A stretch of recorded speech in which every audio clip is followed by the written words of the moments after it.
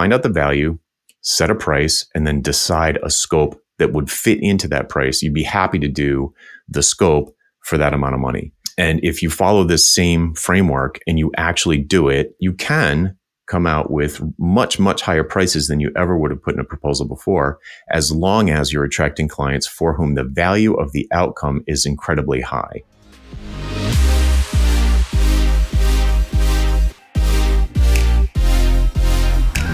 What's up, everybody? I'm Chris Ronzio, founder and CEO of Trainual, and this is Organized Chaos. As always, we're taking a page from another leader's playbook so you can put it in yours as you build your own. And you just heard from Jonathan Stark.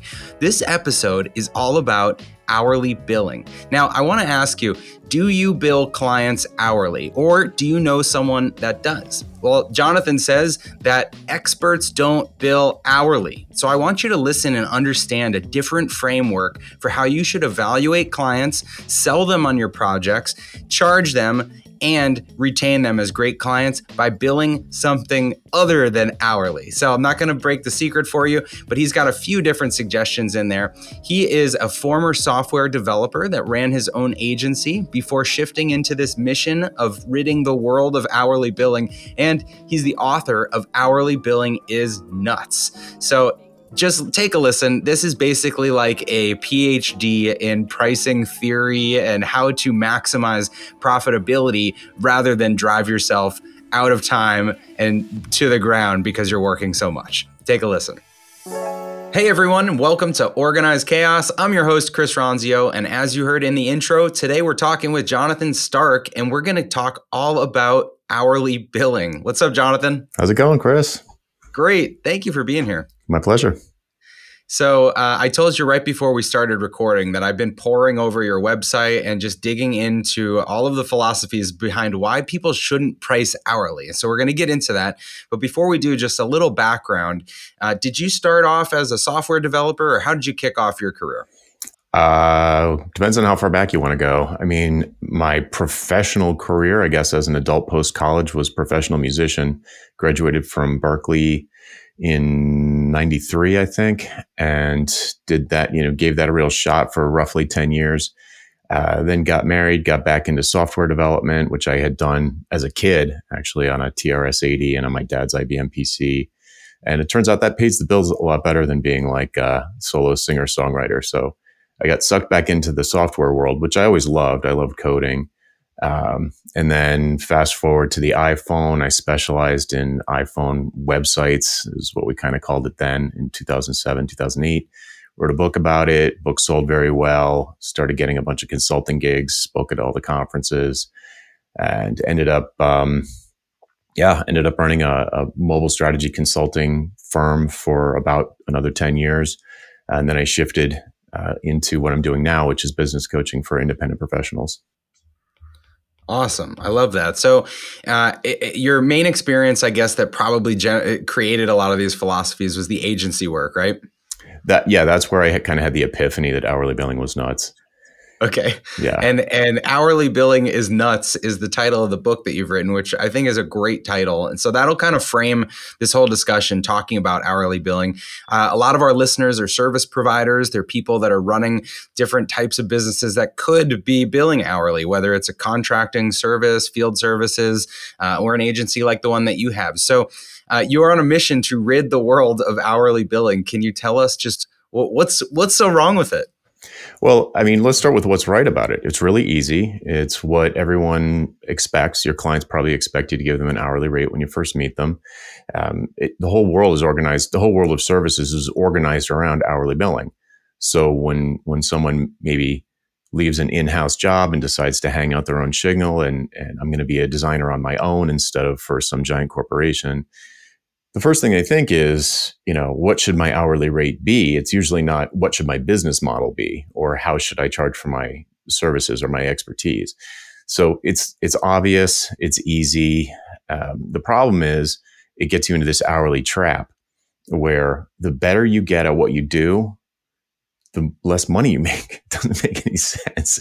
If you get better at what you do, and when I say better, I mean delivering desirable results to your clients in less and less time, you make less and less money. And people will respond to that and say, well, you could just raise your rate, but nobody raises their rate fast enough to keep up with how much better they get at what they do. And even if they did, they'd price themselves out of what the market will bear for whatever it is that you do. So if you're like a web designer and you charge $500 an hour, no one's going to call you. Right. So there's kind of a cap on your profitability because getting more efficient means billing for less hours, right? Fewer hours, so right? Then you have to get more clients, and then you're just working harder and harder.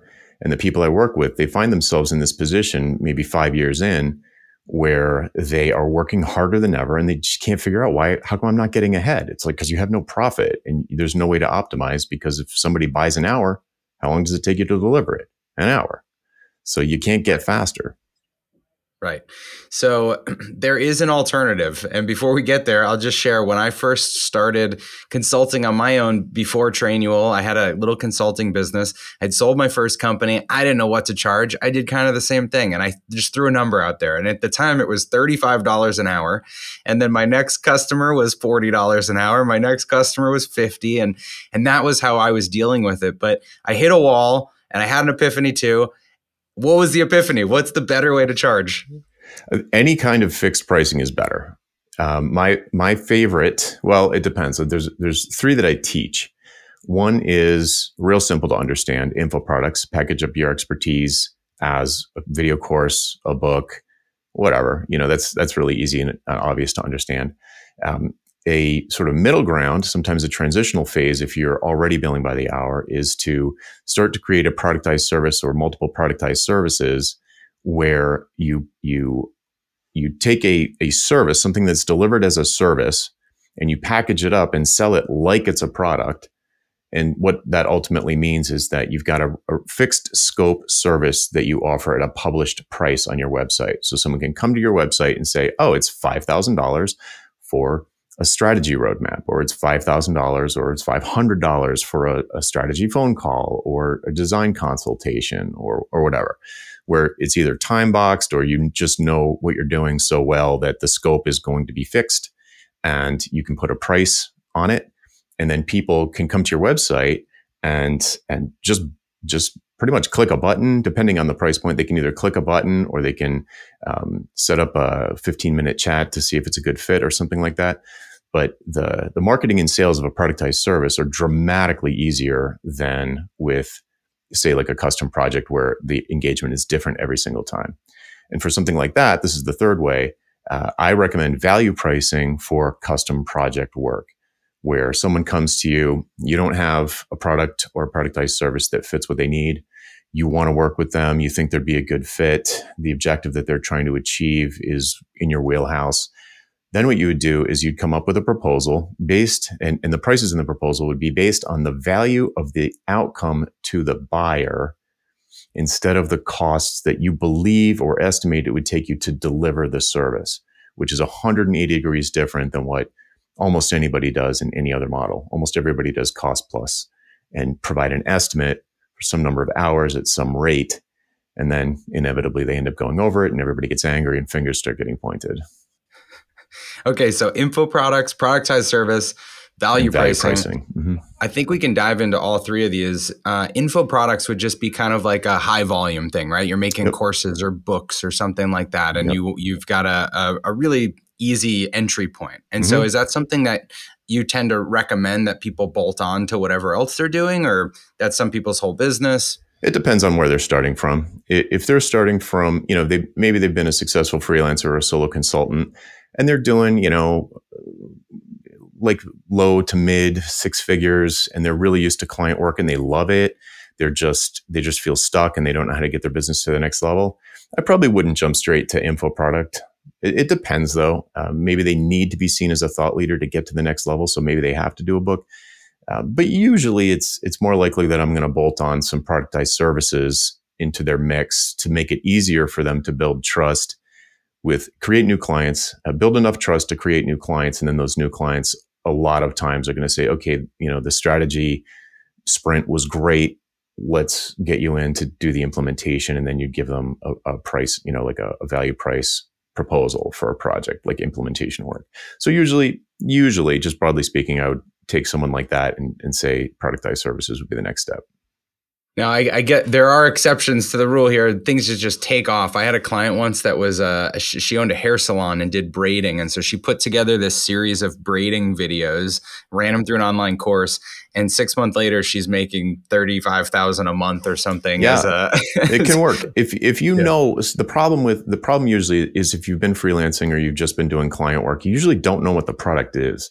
So it's more like if you know what the product is, then sure, that'd be a great next step. But if you're guessing at it and you don't have demand that, people asking for this, or you're known for a specific thing, yeah, I'd be all for it, because that sort of stuff is, it takes a more effort maybe to set it up initially, but once it's done, it's low touch sales, low touch delivery, perhaps no touch delivery. So it's make money while you sleep type of thing.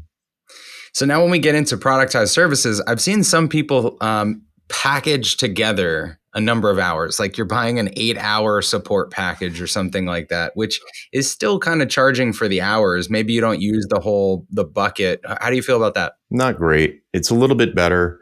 If you sell a bucket of hours in advance, then it's better, because at least you have the money. You can ask for the money up front, and it just kicks the can down the road.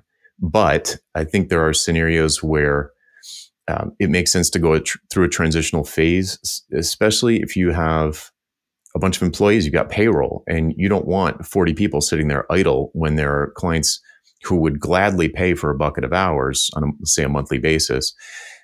But to me, that would be a transitional phase. It's like, yes, you want to keep your utilization high so you can, your cash flow doesn't get scary and your payroll is, fine. But what I would want someone to do is to transition, just slowly pull the hours out of that. And once you are familiar with what's actually happening every month, you could say, look, our guys would love to stop tracking their time. How about we just, the last couple of months have averaged out to be this number of hours, and we've been paying, you've been paying us, 30 grand some months, 40 grand some months. Let's just call it 35 grand, and we'll do 2 sprints. And as long as everybody's happy, we'll just keep going like that. And just take the hours out of it. I think that's a great point in how to transition what you're currently doing. Is that's just the look back part. At what you've been billing. Yeah. Yeah. And then value-based pricing, to touch on that one more time. If you're doing this custom every time, doesn't sitting down with a client or prospect, I guess, and saying, so what's this worth to you? Kind of feel a little too fluid. How do you approach the value-based pricing? Yeah, you need to. It's very, very different than what people are used to. And I've got a framework that I've dubbed the why conversation, where if you go into a sales interview and the client knows they think they need what you, like, they're pretty sure that you're the solution to their problem, or they wouldn't be spending time talking to you. So for some reason, they believe that you have something that they want, or you can provide something that they want. But usually what happens is you sit down with them and they brain dump about the project. And I've got the software background, so usually it's scope stuff. Like, we want to have these features, real specific tactical things about what, the SaaS might look like, or something like that, the different features and permissions and all that, modules. And it's tempting. Back in the day, I used to eat that up. I'd be writing down all the scope. I'd be designing the solution in my mind, so I could kind of take a guesstimate at how many hours it would take me, so I could give them a proposal. So the whole conversation was about me trying to get as much scope out of them as possible. With value pricing, that flips it to use scope last. That's the last thing you do. So once they finish brain dumping all of that really tactical, specific stuff, which really they're not qualified to tell you about anyway, if they're telling you how to do your job already, it's like, that's not super appropriate. It's not that useful, because they might have picked the wrong solution. So then about 20 minutes in, they'll have exhausted everything they know. I've been taking 1 million notes, and I would say, man, this is great. I've got all of these notes. I'm excited about this. Can we back up for a second and talk about the big picture? Because there are 100 ways that this could be done. So I want to make sure that I don't paint us into a corner by picking the wrong way. So let's talk about what you're trying to achieve with this SaaS or whatever it is that they want to build. Let's talk about what you want to achieve. What's the business outcome here? What would be the home run? Why not do this? Why not do it in a different way? And I get into the why conversation, which is why this, why now, and why me? And I would ask a series of questions along those lines to find out, or at least I would encourage them, or kind of force them to convince me that doing this is the right thing to do to achieve their desired outcome. Then maybe there's I usually would say, why not just do it manually? You need this, you think you want this internal workflow solution. It's going to cost a fortune. It's going to take up tons of time, your employees' times for the next year. Why would you do that? Why not just hire 3 more admins to run the invoices faster? Why not do it in some other way? And eventually they'll convince me that software is really the right solution. And then I'd say, okay, why do it now? Why not wait? You've been thinking about this for 2 years. Why not wait 2 more years? And if they can give me a reasonable answer of why it's urgent for them to do it right now, I get excited, because that means that it's going to be higher value to them. They'll say something like, our biggest competitor is stealing our customers, or Amazon announced that they're going to come into our market. We feel like this window of opportunity is closing. That means that this client is going to be highly motivated. They're going to be highly engaged. That makes them way easier to work with, and it increases the value. So I want to hear that it's very urgent for a good reason. And then the last one, which is the hardest for people usually to get to bring themselves to ask, is, why would you hire someone expensive like me to do this? Why not get your cousin Vinny? Or, you told me you have web developers in-house. Why not have them do it? And they'll give you all these reasons once you get through the conversation why they do need an expert like you. They do need to do it right now. And it does need to be this. And if you've got all of that language from them, which you've been like writing down like crazy in your notepad, then the proposal writes itself. You can say, like, here are all the reasons that you convinced me to work with you. Here are all the reasons why you have no other option. And if you get to the end of that why conversation, and there's no clear business objective, you don't see a business case for them spending a ton of money with you, there's no urgency, I probably wouldn't even write a proposal at that point, because the client is just going to be pulling teeth. It's going to take forever to even attempt to close the deal. It'll probably never close. If it does, they'll try and negotiate down on the price. So I would just say, find out what a home run looks like, what that's probably worth to a business like this. It has to be this, it has to be now, and it has to be me, or at least someone like me. And then I can write a proposal, and I can say, all right, this is probably worth $1 million to them per year. At the end of the day, like, ultimately this product is bringing in $1 million a year. So I can set 3 prices based on that value, and it's a guesstimate, but at least it's in the ballpark, hopefully in the ballpark. And then you just set 3 prices. Like, okay, if it's $1 million, I'm going to give them an option 1 that's $100,000. I'm going to give an option 2 that's $220,000, and an option 3 that's $500,000. And then, and only then, do I start thinking about scope. What could I do for $100,000 to help move the needle that this client wants moved? What could I do for $220,000? And if these numbers seem high, then chop a 0 off. If they seem low, add a 0. But that's the idea. It's like, find out the value, set a price, and then decide a scope that would fit into that price. You'd be happy to do the scope for that amount of money. And this process works with all sorts of different businesses. And if you follow this same framework and you actually do it, then you can come out with much, much higher prices than you ever would have put in a proposal before, as long as you're attracting clients for whom the value of the outcome is incredibly high. If the value is very low, you can't set your prices high. You have to set your prices low. So then, not to guess your next question, but it's like, you need to attract clients for whom you can provide a lot of value. Otherwise, you're going to still have low prices, because what you're delivering to them isn't worth that much.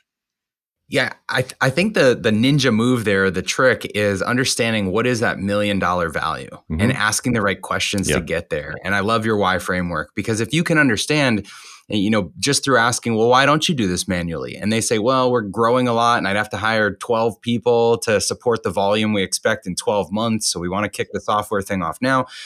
Then it's easy to say, well, instead of hiring those 12 people, how about for the cost of 2, we've got this project. Exactly. So that's a classic one. Mm-hmm. Yeah. I love how you do that. Very cool. So I want to focus in though on, if you're not tracking hours because you're not billing hours, then how do you analyze a project's profitability when it's all said and done? Is it kind of just a guess and check sort of thing, or do you still advocate tracking hours? Short answer, there's so many ways to answer this. So the practical answer is, if you've got a bunch of employees and for management reasons, it's important to track their time. Maybe their bonus or compensation is based on or something. If you want to keep doing that as a transitional phase, I'm not going to yell at you. A lot of people do that. If this is working, if you are attracting big, high value clients and you're delivering amazing results to them, eventually it starts to become ridiculous to track your hours. So like when I first went solo, I was in the habit of tracking my hours. So I just kept on doing it out of habit. It felt like it organized my day. I liked to look back at it and feel like I got a lot done. And it was a habit that I had. But after a while, like my effective hourly rate was reliably over $200 an hour. It's sometimes as high as $2,000 an hour. It just became asinine to track my hours. And if, there's no reason that wouldn't scale to, the size of a firm, maybe 30 people. You still need to create your incentives for your employees. Maybe you shift off of hourly and you say, okay, here are our goals for these 2 weeks. As soon as you're done and the tests pass or whatever the success criteria is for the sprint, let's say, you can go home. You're off. You can punch out. Then you've got an incentive for them to deliver high quality work as quickly as humanly possible.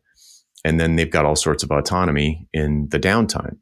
So if let's say you're having a hard time attracting, let's say you're a small firm and you're having a hard time attracting really top-notch developers because they're all going to Google and Facebook or something like that. You can't compete with those salaries. Well, it'd be pretty competitive to say, you can work from home. We're going to do sprints. And when you're done with your sprint, you're done. So if you're good and fast, you're rewarded with 4 days off, 2 days off, a week off, whatever. So, you do have to figure out the incentives thing for a group. And like we said before, the transition from whatever your current culture is to the new culture is not easy. So sometimes people have like a skunkworks thing on the side. Sometimes people will start a separate business where just the owner starts a side business where they're doing consulting on a value basis. And it's not work that's spread around the agency. It's just high level strategic work. There's different ways to do it. It depends on your situation. But if you keep tracking hours for a little while,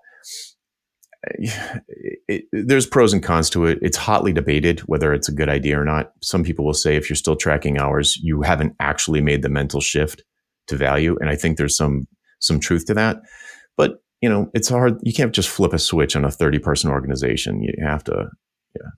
So. Yes. So another thing that I think's hotly debated is, I definitely believe in a results kind of culture. Did you get the result rather than just butts in seats and working 9 to 5 sort of thing?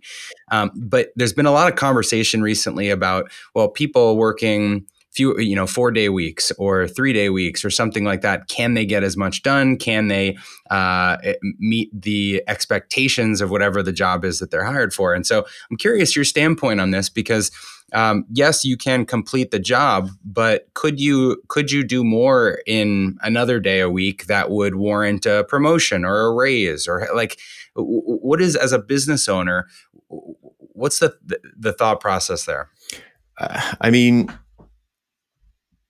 It comes down to the culture that they want to create. It's really hard to give like a silver bullet. But I do know that people tracking their time and billing for time creates all sorts of perverse incentives inside of the firm. I was just interviewing a lawyer on my podcast right before this. I recorded a podcast episode with a lawyer who used to be at a big firm and now he's solo, all fixed price solo stuff, and he's slammed busy, so busy he could hire if he wanted to. And at the firm, he just shared a story about, it was a big firm, and the owner or the partner, the founding partner, said every time the new phase of a project completes, a new lawyer is going to take over the project. So like a client comes in, a Fortune 50 client comes in, they've got some issue. The one lawyer will start it, and then it'll get to a phase. A next lawyer will take it over. And then it gets to the next phase. A new lawyer takes it over. New lawyer every time. And why is that? Because the new lawyer has to get up to speed every single time.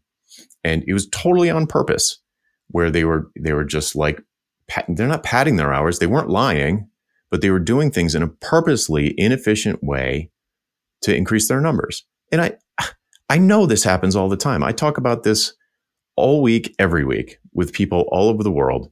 And this stuff happens either consciously or subconsciously all the time because there's no financial incentive in an hourly model to get faster. Why would you even buy a faster computer? The slower it is, the better, right? It doesn't make any sense. So it's so the answer to your question of like motivating employees, that's not really my jam. That's other people talk about that. I'm more for like solo consultants and like single person or real small firms where people have, it's not like a machine and they need to like, they just talk to the 4 people that work there and say, hey, we're going to do this. Everybody cool with that? Yeah. It's not like a turning the Queen Mary kind of thing where you have to like, get HR involved and we're going to have a whole new, incentives procedure or bonus structure. I don't work with clients like that, but I know people that do. It's not impossible, but it's just not my wheelhouse. So one of the posts that I read on your blog kind of related to the perverse incentive or the ethical questions around this. It was, if you can be really efficient and finish a project in 5 hours that you thought was going to take you 40 hours, do you just sit around and wait for, the 40 hours to go by so you don't deliver this thing too quickly to your customer? And so, how do you navigate the speed of delivery when you're doing value-based pricing as a component of somebody feeling like, oh, was I charged appropriately? I'm not sure if I understand the question, but let me rephrase it and make sure. So it's kind of like some client says, we want this particular outcome. I say, yeah, I can do that. I'm highly confident I can do that.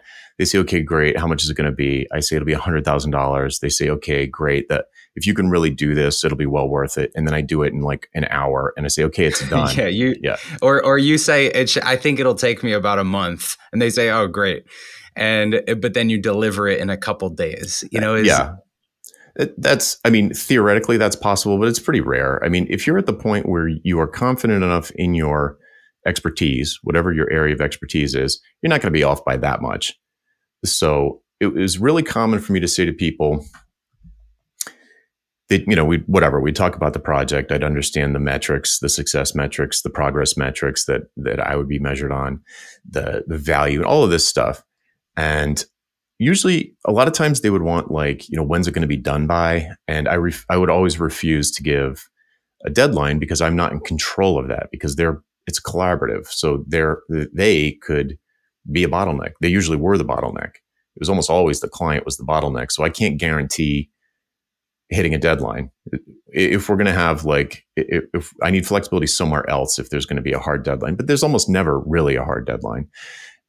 But to your point, so I would say in the proposal, something like this is going to take a minimum of 3 months. If everything goes perfectly, it's going to take at least 3 months, and nothing ever goes perfectly. So, prepare yourself to be worrying about or thinking about or having meetings with me about this for at least 3 months, probably for maybe 6. And if it turns out to be 10 or 12 or 15, they don't really care, because it's not increasing how much they have to spend. It'll be annoying because they have to spend more time in meetings, but they also know that you're not loving it either, because you're both incentivized for the project to be done more quickly. You both want it done more quickly. So it's not that hard to get, reasonably close. Like I wouldn't be like, oh, wow, I thought this was going to take 4 months, but it only took me a weekend. Like that. That's never happened. Yeah. But it's a good question, but it's not that common. On the flip side, then, a lot of projects we think are going to take 3 or 4 months do end up taking 12 months or 14 months. Maybe sometimes there's a little scope creep that you're trying to deal with. Or maybe sometimes you just have a highly unresponsive client that's not getting you what you need. And so what do you recommend if people are dealing with that and, having projects that just don't seem to finish? Yeah. So there's a couple of different questions in there. The scope one is the one that scares people the most. So the scope question is like, well, how do I control scope creep if they're not getting dinged with a huge invoice every time they change direction?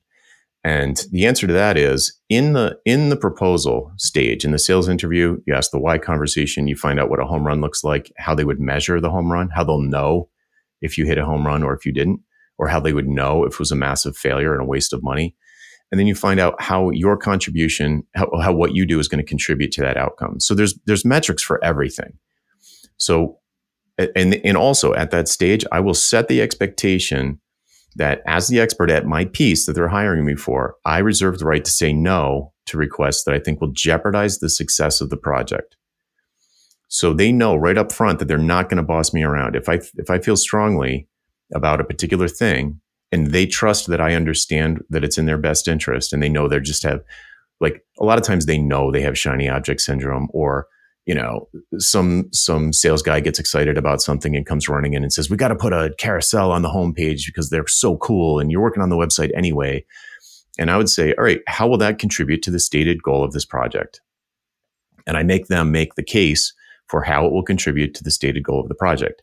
And if their random request will not contribute to the stated goal of the project, I will say, interesting idea. I will keep track of it, but we'll park that until a V2 or something. After we achieve the stated goals of this project, we can talk about all the other things that came up along the way. But unless they can make a case for it being beneficial, because we both want to finish faster, the client and I both want to finish faster. If they can't make a case, I just say no, politely but firmly. If they can make a case that it's a tactical shift, we discovered something that will make this go easier or make it more successful, you'll want to do it, even though it maybe means you have to throw away some work or change direction, or there was an inefficiency created by that, because it will still get you to the finish line faster. So when everybody's incentives are aligned to get to the goal line as quickly as possible, no one wants it to take longer, then everything kind of, it almost feels too easy, right? Because most people are used to fighting with clients because, they're going over hours or things are taking too long. And the client is just like, this is never going to stop. I'm going to run out of money before we finish this thing. When you take that fear out of it, they become way more reasonable about surprises or scope creep or whatever. But you need to be a fierce defender of the success metric, not best practices or like, oh, that's a horrible way to do it in general or whatever. They know their business, you know your expertise, and you just meet in the middle and defend the agreed upon success metric of the project at all times. And that's how you control scope creep. I reserve the right to say no. Mm-hmm.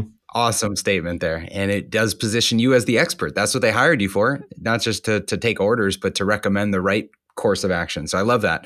So then if it's not scope creep, if it's just the unresponsiveness and the project's dragging out, I know a lot of agencies can deal with this, where a project is just going way longer than anticipated.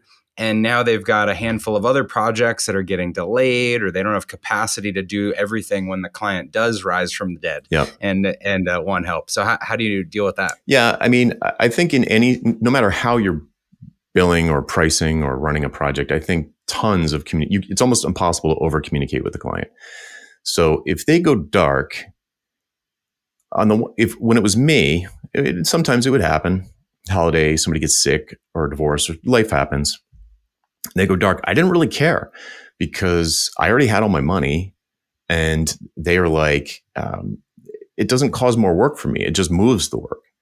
So I would just do other things, like you should be doing marketing, you should be, blogging, you should be reaching back to other clients and filling your pipeline. There's plenty of other things you can do while you're not doing client work. Hopefully everyone is doing other things while they're not doing client work, working on the business instead of in the business. So I would just shift over to that. I'd work on my next book or whatever. But to your point about because if they go dark, your people are sitting idle. So just have something else for them to do, that's beneficial for your business. If that means, okay, but back to the communication thing, I would, if you're waiting to hear back from a client, I would start to, and you did have resource allocation problems because you've got a lot of employees and there's these other projects you want to start, but you're afraid to start them in case the other client comes back. I would be hammering them with emails saying, if we don't hear back from you, we're going to be forced to take the developers off your project and put them on another one. And then we can't guarantee that we're going to just come back instantly as soon as you're ready. Because when they come back to life, they're like, their hair's on fire because their boss yelled at them because there's no progress and it's their fault. And they're going to try and throw you under the bus. So I would just be hammering on them. And the highest level person I have access to, I'd be like, look, we're stalled. We're going to move on to something else. When you get your act together, we'll try and move people back. It might be a different team. There could be, whatever. So you could put pressure on them, but communication is everything. Communication is everything. Yes. All right. So last question. You're on the mission to rid the world of hourly billing. Is there ever a scenario where hourly billing is okay, where you can charge people hourly?